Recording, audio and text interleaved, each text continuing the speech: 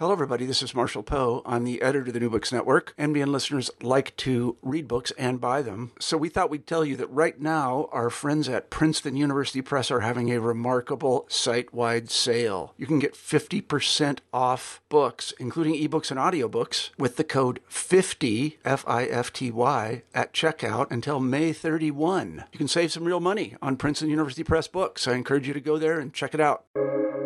Welcome to the New Books Network. Hello, welcome back to the New Books in Indian Religions podcast. Actually, today I'm your host, Dr. Raj Balkaran, but I'll be guest hosting in the Spiritual Practice and Mindfulness podcast. In order to host our guest today, Laura Atmadarshan Santoro, on her brand new translation of a little text called the Bhagavad Gita. Atmadarshan, do you prefer Laura or Atmadarshan? When I talk about works like this, I prefer Atmadarshan, although I respond well to either. All right. Well, Atmadarshan, welcome to the podcast. Thank you. It's a pleasure to be here. Thank you for having me back. Oh, it's our pleasure. So tell us a little bit about, first of all, actually, let's talk about the fact that this book is self-published, because I imagine there'll be many listeners who are curious about that process. You know, what was that like for you? It was a very different process because I've had works published before. I was published in psychiatry.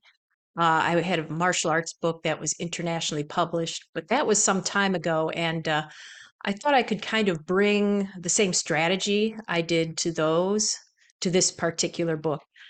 But the publishing world has changed quite a bit. I remember when I was working on the book, I was looking for some advice from other authors. And one was, focus on the book, tune out all the distractions like social media. So I did that. Then when it was ready and I was sending it off to various publishers, what I notice nowadays is one of the first things they asked is, how are you doing on social media? And I thought, whoops.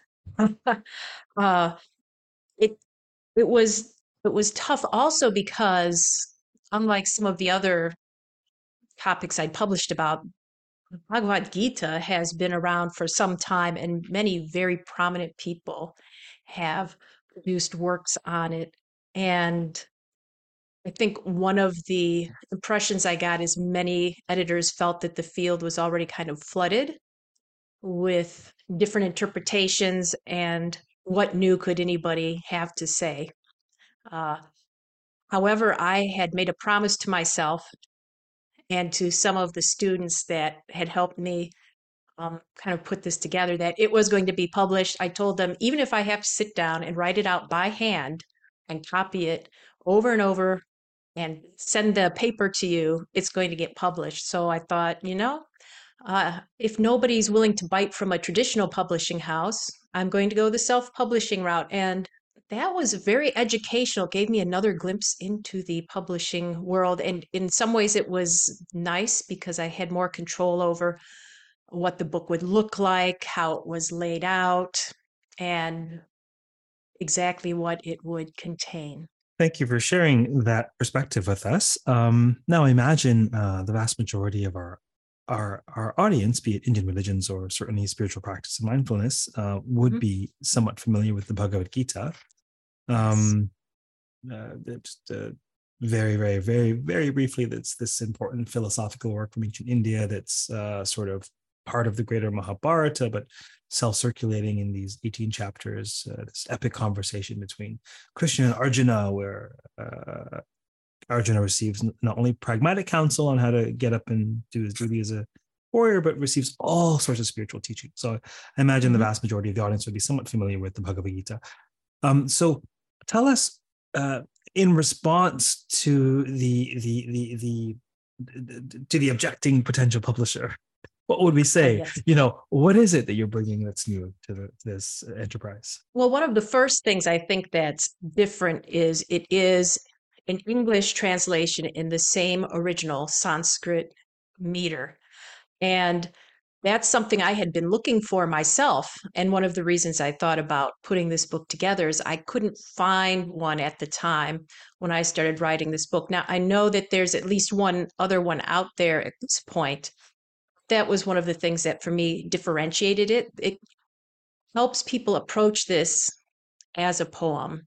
People who are not familiar with the Sanskrit, that are familiar with English, they can read it and catch some of its beauty, I think, in that way. And then one other of the chief ways I believe it's different is the idea of how is it going to apply to modern Western readers who may not have any familiarity with the text.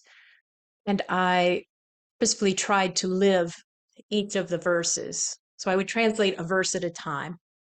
And then I would try to live that verse. And that was very helpful because, as you know, as many of our listeners know, I'm sure, each Sanskrit word has a bunch of different nuances. And that's why there are so many commentaries. People are debating, well, it means this. No, it's this nuance. No, it's this.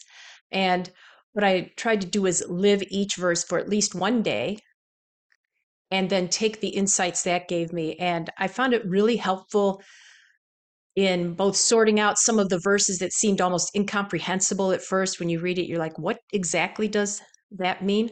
But also, I found it really gave me leverage with people who would say, well, I don't need to read that. Why do I need to read this in a yoga teacher training now? What does it have to do with yoga? What does it have to do with teaching? What does it have to do with anything right now in this modern world? And I could say, look, this particular verse, and this is what it did for me when I lived it. And it's still just as applicable. I think that lived experience really gave it a bit more credibility. And so would you say that, so if I asked, I don't want to ask a leading question, but what has informed the translation?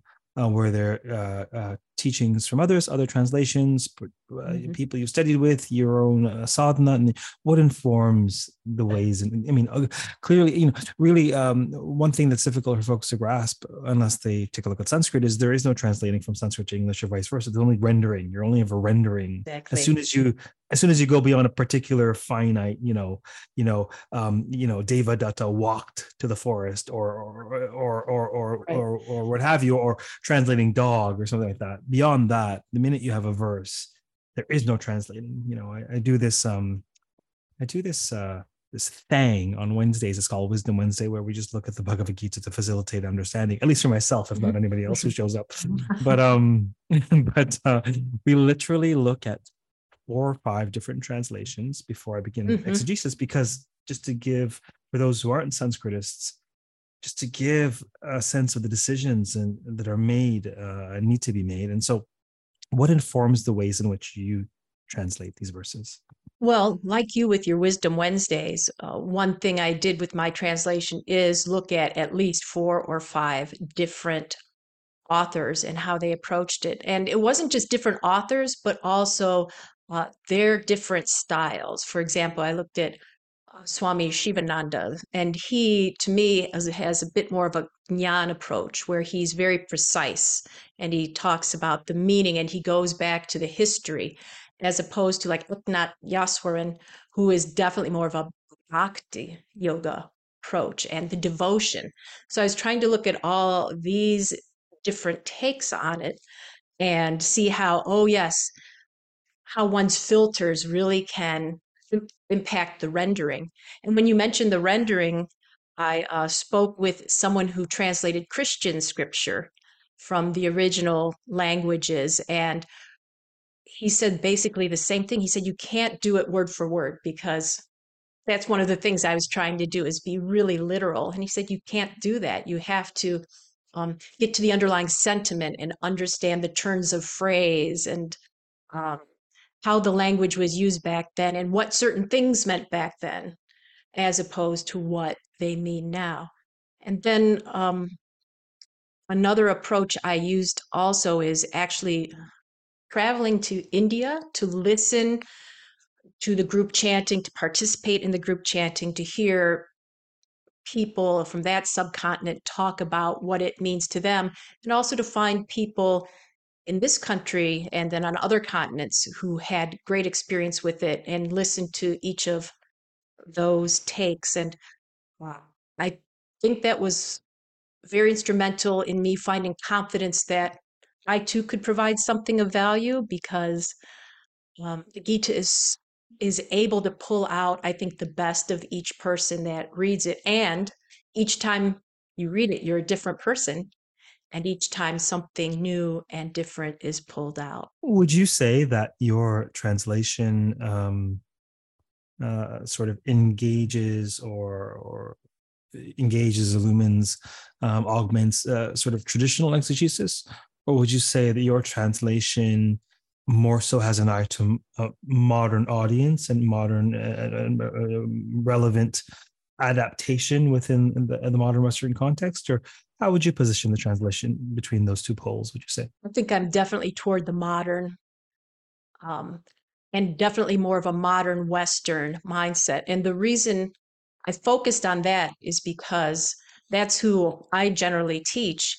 And there's that lack of background, the lack of a cultural understanding that when people come to this work, they don't have that, that perhaps assumed understanding that many people would think you'd have when they start talking to you or writing about the Gita. And one of the ways I really wanted to do that was by helping people to understand the stories behind the Gita, because the Gita is wonderful, but it's part of this wonderful work. And if you just take it out and you don't have any understanding of the broader context, you miss so much. I know the first time I read it, I remember after chapter 1 going, why in the world do they have us read this thing? It has no application to my modern life. And once I started reading the Mahabharata, then it all started falling into place. So my hope was to inspire people who might otherwise think this has nothing to offer me to realize it has so much to offer you. Even now, even though it seems to have been written strictly for people thousands of years ago to apply to those situations, it still works for you. It's if we take our cue from the narrative world, the world within the text, and without question, I would agree without question. I mean, perhaps I'm somewhat biased insofar as I'm a scholar of Sanskrit narrative, but either way, long before Sanskrit narrative, I loved English literature. That was my first major, actually, and so the I would agree with that question. Not that I need to agree with any of my guests, but I would agree with that question that it is necessary, useful, and fruitful to take one's cue from the narrative context, even when engaging the stringently philosophical dimensions of the text, what we would think of as philosophical, because what the narrative does is it shows us the philosophy in action, in context, in an embodied way, it seems to my mind anyhow. And is the Gita for the ancient Indic world, the modern Indic world, the modern Western world? Well, on one level, the Gita is for anybody who's stuck between a rock and a hard place, or is trying to navigate the spiritual and the material at the same time, or who realizes that there is, sometimes the path, the road forward is just the lesser of the two or 2, 3, or 4 evils, and how does one navigate that? And so, I think, would you agree that might be some of the draw of the Gita, or how would you characterize the draw or the applicability of the Gita in modern times? Well, I think one of the things you just said was totally relevant. How do you choose between apparently the lesser of the 2 evils? Because one thing I've noticed in modern Western storytelling is there a tendency for black and white. Like if you watch Star Wars, the villain is definitely in black and the hero is definitely wearing white. And there's just huge divide between the two. And what we find out as we really interact with the world is there are lots of shades of gray.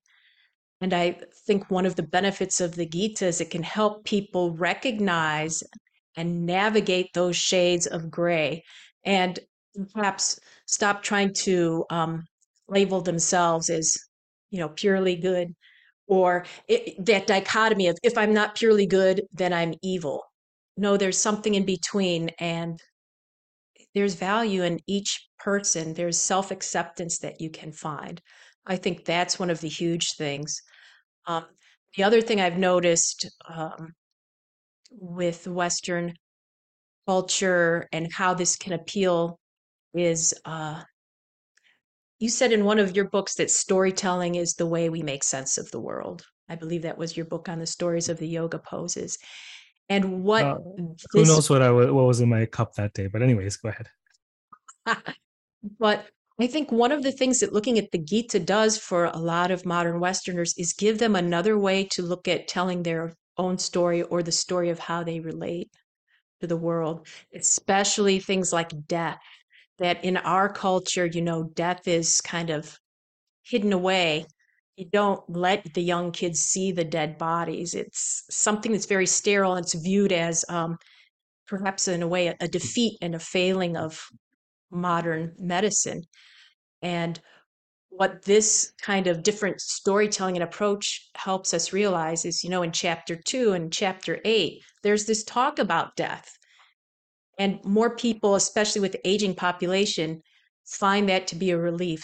So this different approach and this different focus lets them create new stories that maybe they haven't heard before or they've tried to hear before but have been told aren't valid. Well, we have one of the great philosophical, spiritual legacies of ancient India comes from ascetic traditions, most famously perhaps crystallizing the Upanishads in the path of the Buddha, for example. And what are the three sites? Three sites that the Buddha sees famously that anybody who really has to deal with life needs to see is old age, sickness, and death. And how institutionalized and how shielded are we from there are institutions for all of these. How many of us actually deal with the corpse of a loved one? Unless we're visiting someone in a hospital, many of us see illness in all of its technicolor glory, if you will. And without question, I think we have a great deal of control over our circumstances in the current culture that we're in, and yet, what really is within our control when it comes to when the Grim Reaper knocks. I mean, Yes. right. So being confronted with death, being confronted with these, with the ugliness of life and also the beauty of life. And one of the things that really resonates is this idea that it's all the Mahabharata in particular. I'd say Indic thought in general, but the Mahabharata in particular. It's all about shades of gray. I mean, whose hands are clean? And right. You've got the great formidable Bhishma siding with Duryodhana, and you've got the God incarnate, trickster extraordinaire. I mean, what to do? One of the things that dawned on me, I think some 20 years ago when I first started, I discovered, if you can believe it, I discovered intro Hinduism the day it began at the University of Toronto. I had left my degree and I was working full time, and I discovered it. And that day is one of the days that sort of changed the course of my destiny in hindsight. But while I was sort of studying it sort of officially, as opposed to what I'd internalized coming from a loose Indic home, if you will, is that, not to crudely generalize, but I will nevertheless crudely generalize, Western modes of thought, particularly Abrahamic faiths, they can be more of a switch orientation where, is it heaven? Is it hell? Are you saved? Are you damned? Is it good? Is it bad? And that's just, human beings. I mean, all human beings everywhere have this wonderful left brain that wants to know, well, what is it? It wants to slice and dice. Is it this? Is it this? Is it this? But then Hinduism, to my mind, or Indic thought in general, offers more of a dial approach. Like, where are you in your karmic journey? Are you in one of your last lives? Entire lifetimes? You have only 1,000 years to go, or do you have 200,000 years to go? Or where are you? Are you just in your third incarnation out of chimp kind? Is that why there's so much flinging? So there's this consciousness of a dial, right? And so I think that can be an experience is teaching folks in a continuing studies context. One of the comments I get, folks come up, particularly I'd say more middle to older age folks, they would come up and say, it's such a relief. Maybe it's this, maybe it's this, maybe it's this. When you present these items, maybe this, maybe you've all walked the earth before, maybe this, maybe this. And I think the very same elements of the Bhagavad Gita that make it so tricky for exegesis and so confounding to black and white thinking are the very same elements that make it so richly congruent with life. Like life is messy, life is textured. Right? Sure is. Yeah. So what are some of, I mean, I'm sure we could talk about it for 2 hours, but what are some of your favorite gripping aspects or parts of the Gita? There are many, but one that really stands out is the beginning of chapter 7, Jnana and Vijnana Yoga. As I was living the verse, that particular verse it starts out with, as I've translated it, and I've done two translations. One is what I'd call the more poetic, which is for especially Westerners that don't have much exposure to Indic terms or yogic terms, or don't understand what a guna is or tattva, trying to make it in that language. And then I had another more literal translation. But as I was going through the more poetic one, in the verse, uh, under my complete protection, practicing yoga with your mind, intent on me, O child, hear how to know me fully beyond doubt. And when I was living that verse, I thought to myself, I've never really gone through a day where I felt like I was under the divine's complete protection. Even having been raised Catholic with this idea of a benevolent being or Jesus watching out or Mother Mary watching out, I never had that feeling because I was also brought up in Catholicism. Yes, God protects you, but you have to be scared to death of him. But to have this idea of Krishna as being so invested in me and to personally be protecting and to even call me directly as child, and that I could know him without doubt and relax into that, that was one of the most relaxed days of my life. And I found that transformative, that ability to trust and to just open up. So that was one.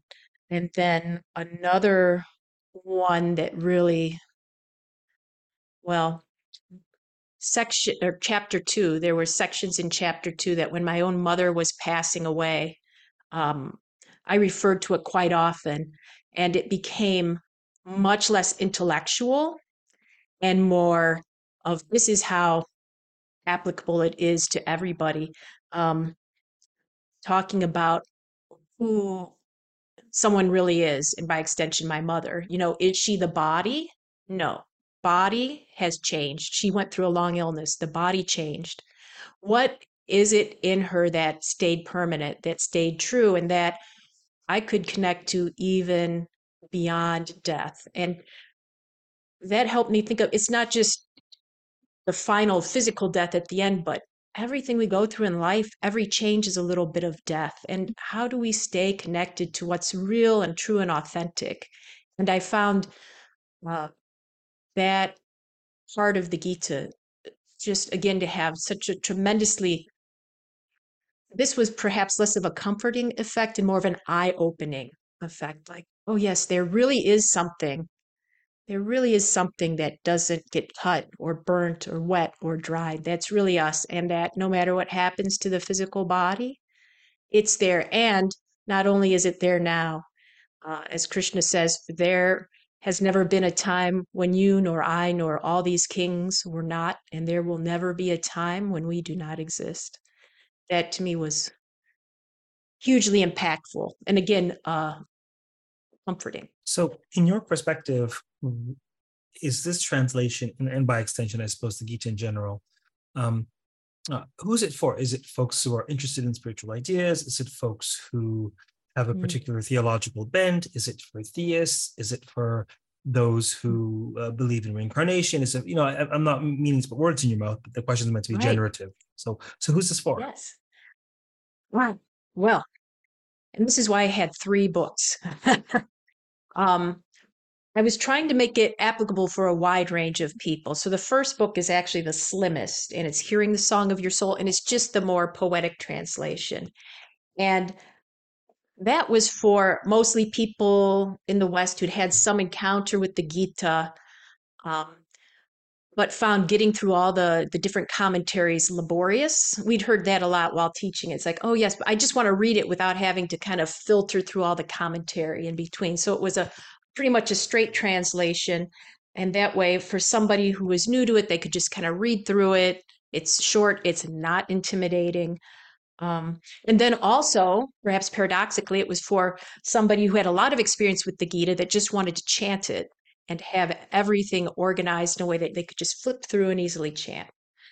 The second one, I think, was more for Westerners with very little exposure to the Gita and its background material because it included some commentary, but it was, I think, very much a Western kind of based commentary, like, again, to help people understand what was going on behind the scenes. In the first chapter, that list of names can be so intimidating and so reminiscent, perhaps, of the Bible. So and so begat, so and so begat, so and so, and who were these people? The idea was, how do we get folks to understand the emotional impact of the Gita and why it's still relevant? And then the third book was, I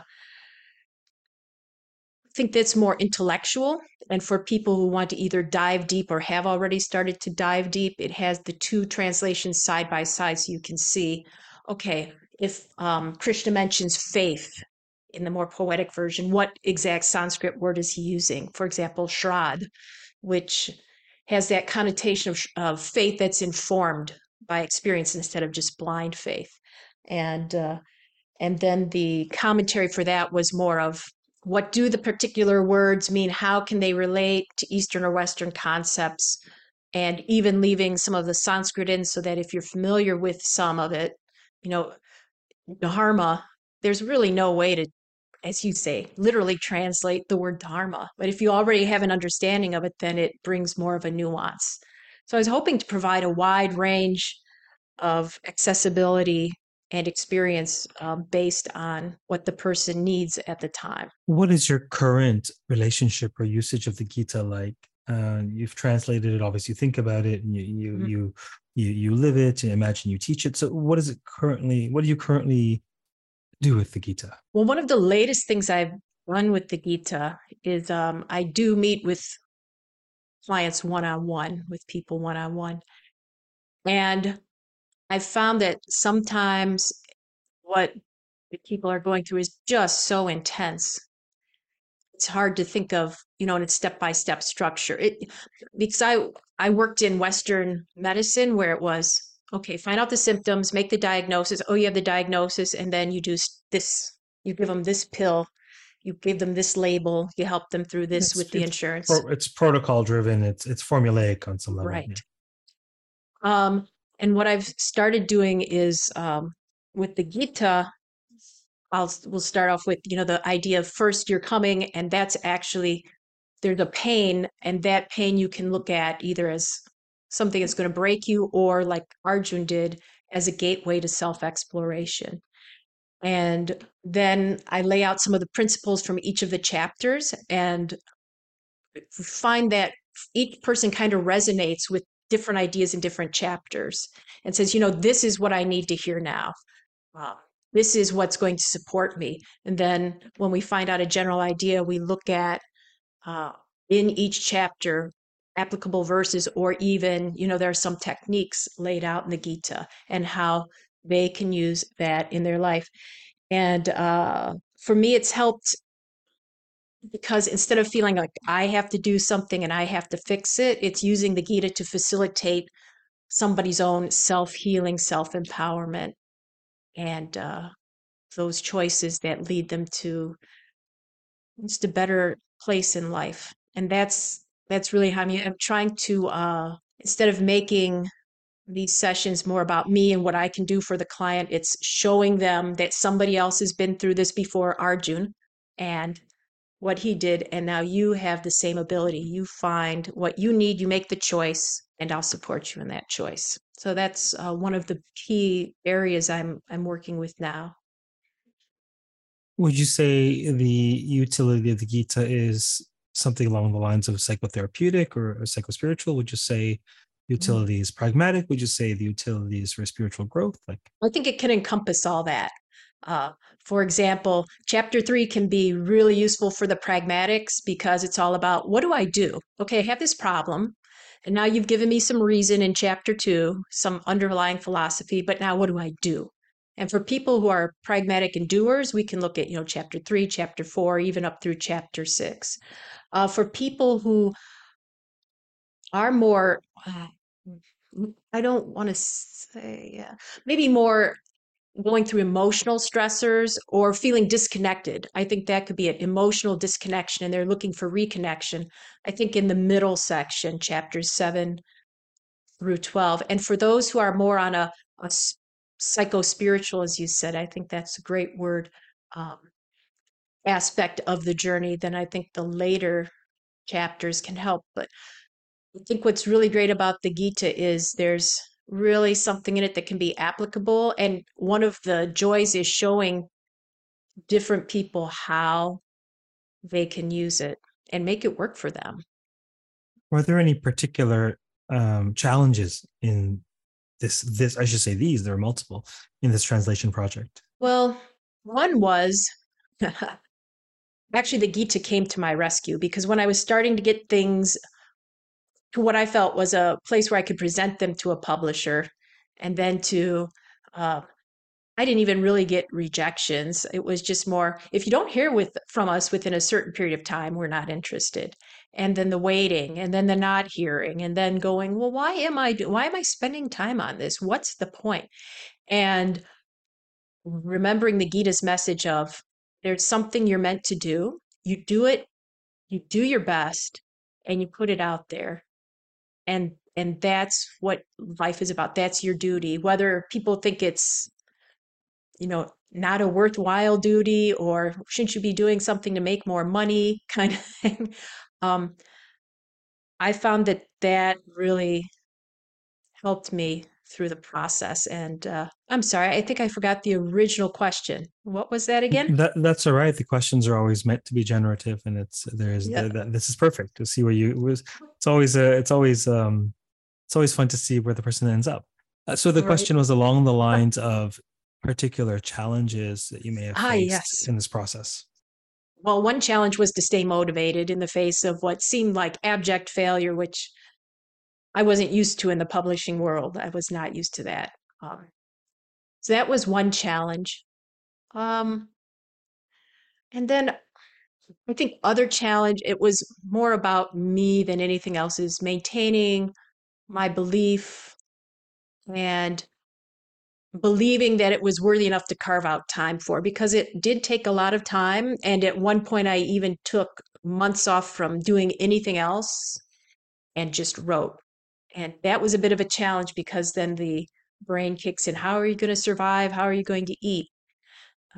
So I feel like it was in many ways a spiritual journey of surrender. And I have a really hard time surrendering. And it was just what I needed. And that was my biggest challenge, doing my best and saying, that's my best and letting it go. Well, the everyone has a particular what's the word, swabhava, right? So what would you call it? Well, how would you translate distinct nature? Everyone has a distinct nature. And it seems that the Gita is like any great teacher. The Gita will meet you where you're at with your nature, and it has a nugget for you, and something will resonate with you because it's not evident to you, because it's hard for you to let go. And so this idea of surrendering and being safe is transformative. And then for someone else, the idea that no, you need to pick up your bow and fight. Oh, I need to fight. Wow, you're right, I have to fight. And so it's the polyvalence is a feature, not a bug. It's really speaking to many of our dispositions collectively, I feel.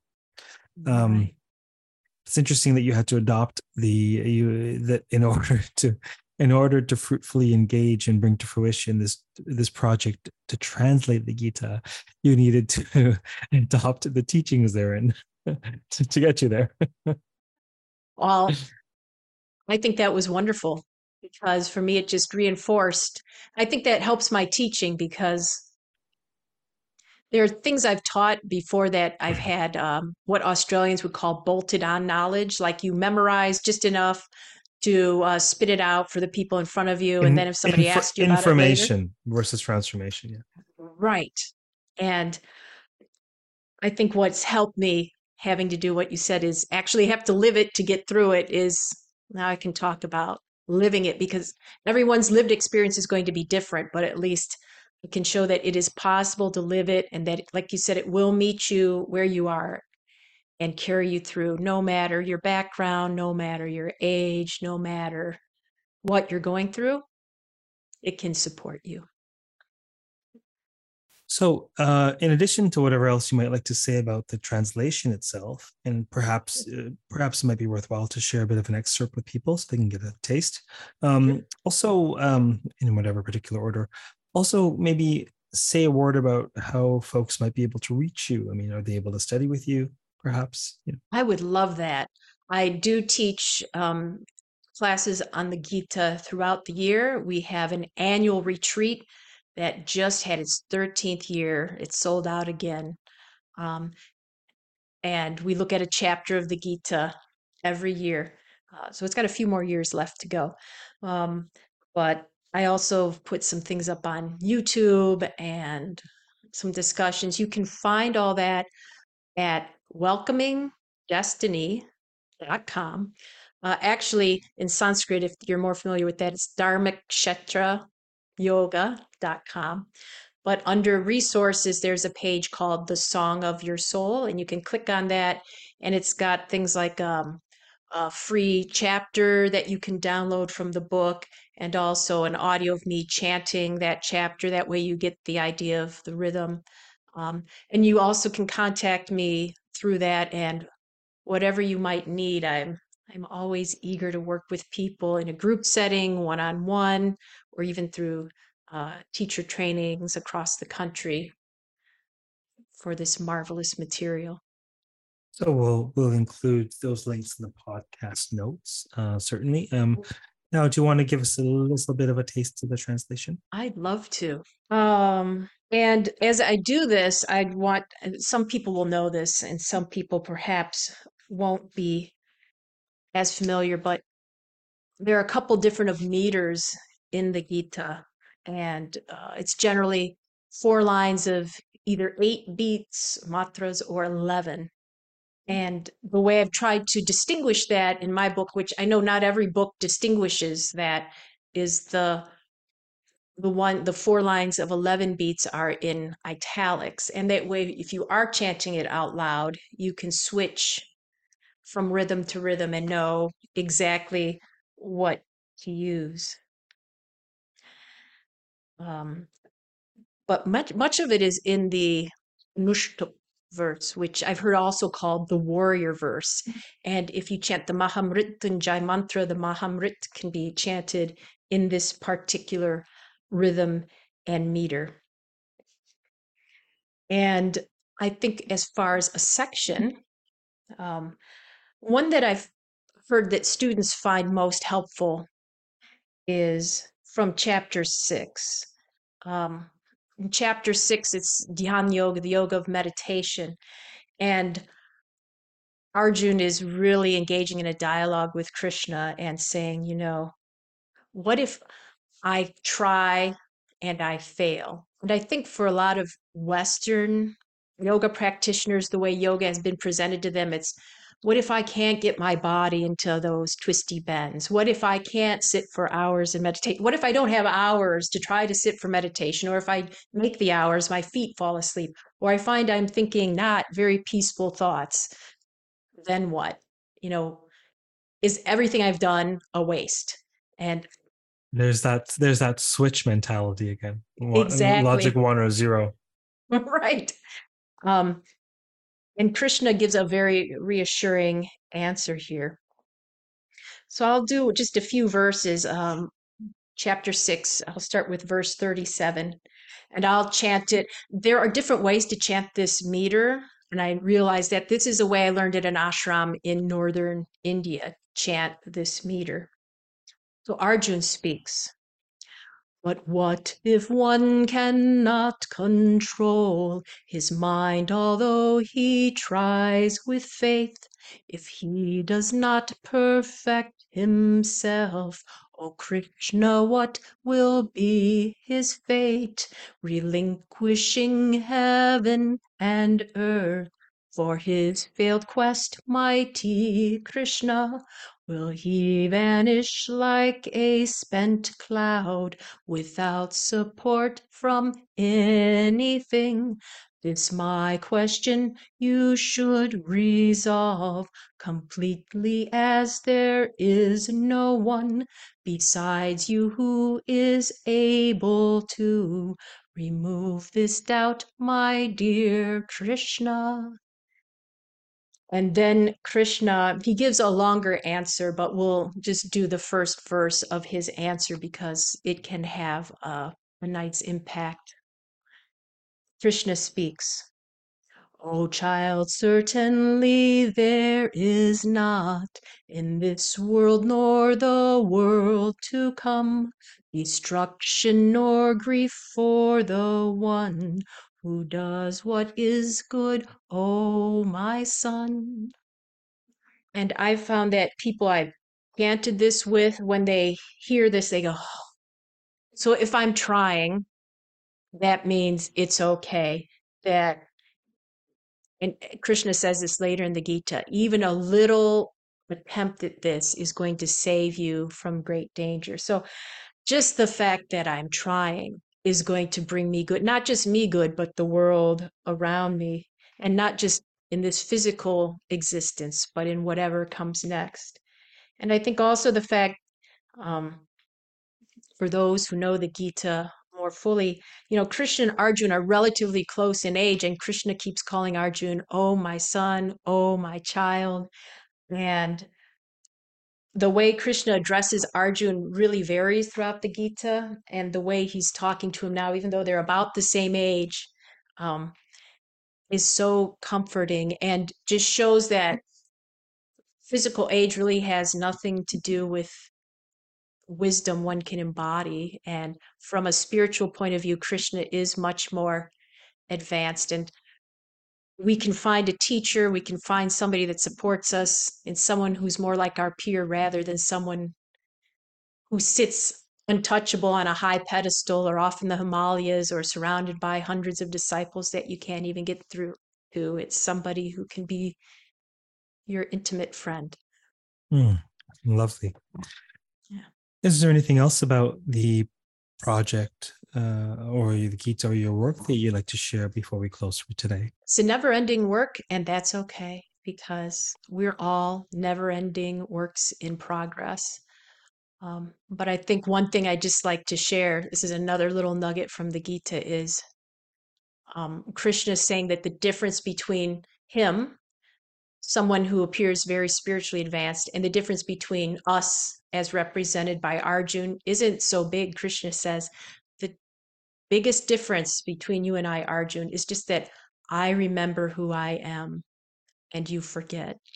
And this idea of there are many ways to remember ourselves, but to just remember that who we are authentically, and to embrace that and to realize that that has value, is something that will accelerate our spiritual growth tremendously. Just that self-acceptance and remembering that we are something beyond our wildest dreams. Beautiful. What a lovely thought to end on. Thank you very much for being on the podcast today. Thank you very much for having me back. It's a pleasure as always. Always a pleasure. For those listening, we have been speaking with Laura Atmadarshan Santoro on her brand new translations indeed, of the Bhagavad Gita, Embracing the Song of Your Soul. All of the relevant podcasts, all the relevant links are provided in the podcast notes to find her and her work. Until next time, keep well, keep reading, keep listening, and keep contemplating the mysteries of life, and maybe even as expressed in the Bhagavad Gita. Take care.